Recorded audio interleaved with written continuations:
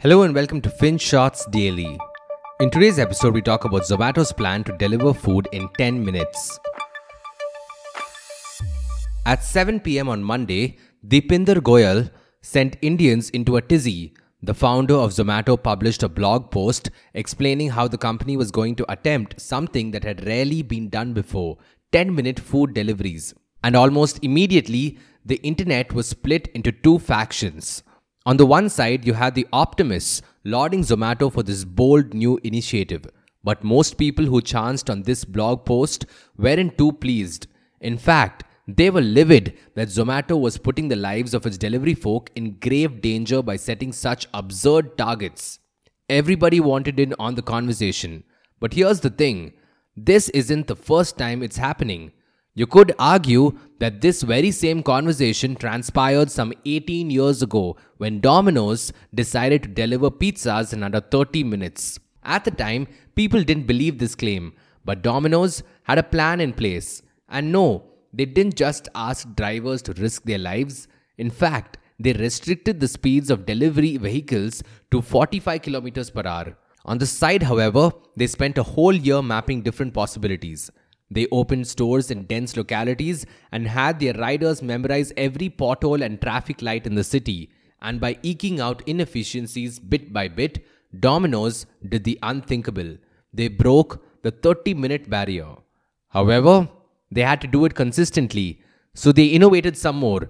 They incorporated technology to forecast orders. They worked with math and probabilities. For instance, once a customer added a pizza to the cart, the likelihood of making a purchase shot up to 60%.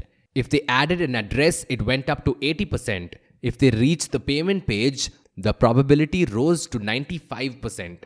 And by this time, Domino's already had a pizza in the works. So how exactly does Zomato plan to break the barrier that Domino's once set? Well, they will like to do all of this and some more. Number one, they will incorporate warehouses or cloud kitchens in neighborhoods that experience peak demand. Number two, they will pursue demand prediction using algorithms. With over 1.35 billion orders served, Zomato knows what people want and when they want it. Number three, they will also know that momos and biryanis are hot favorites, and they can prepare custom menus for micro communities. Number four, they will know what to sell. If you want a paneer butter masala and garlic naan, you will probably still have to wait.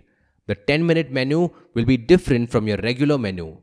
Number 5, they will also likely incorporate automation to expedite stuff. They recently invested $5 million in Mukunda Foods, a food robotics company, and it's likely they will build on this. Number 6, and no, they won't pressurize their drivers. At least, that's what Zomato is stating for now. Okay. All this sounds wonderful, but why on earth is Zomato doing it? For Domino's, it was a compelling value proposition. People were legitimately excited at the prospect of receiving a pizza in under 30 minutes. But in Zomato's case, public perception is vastly different. Why do it then? Isn't this a solution begging for a problem?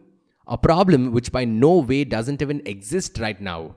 A quick perusal of comments on Deepinder Goyal's post tells you about the degree of displeasure brewing underneath. "We don't want this" is the popular chorus, and people from all walks of life are chipping in, seemingly in unison.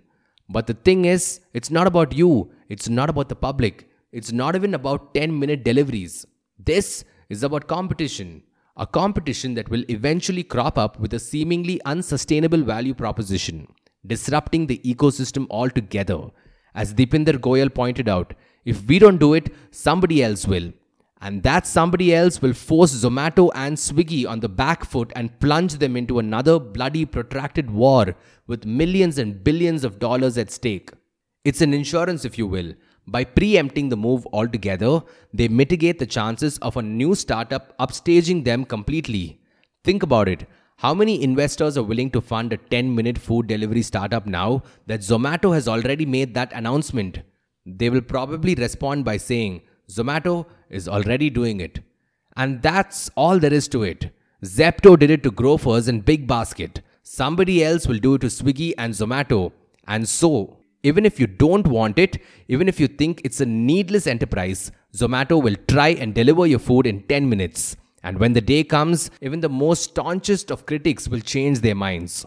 Chai, samosas, biryani, and momos will start arriving in under 10 minutes, and the controversies will be a thing of the past.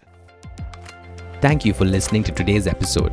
FinShots Daily is available on a bunch of streaming platforms such as Spotify, Apple Podcasts, and Google Podcasts. So make sure you follow us on your favorite podcast streaming platform. Until next time.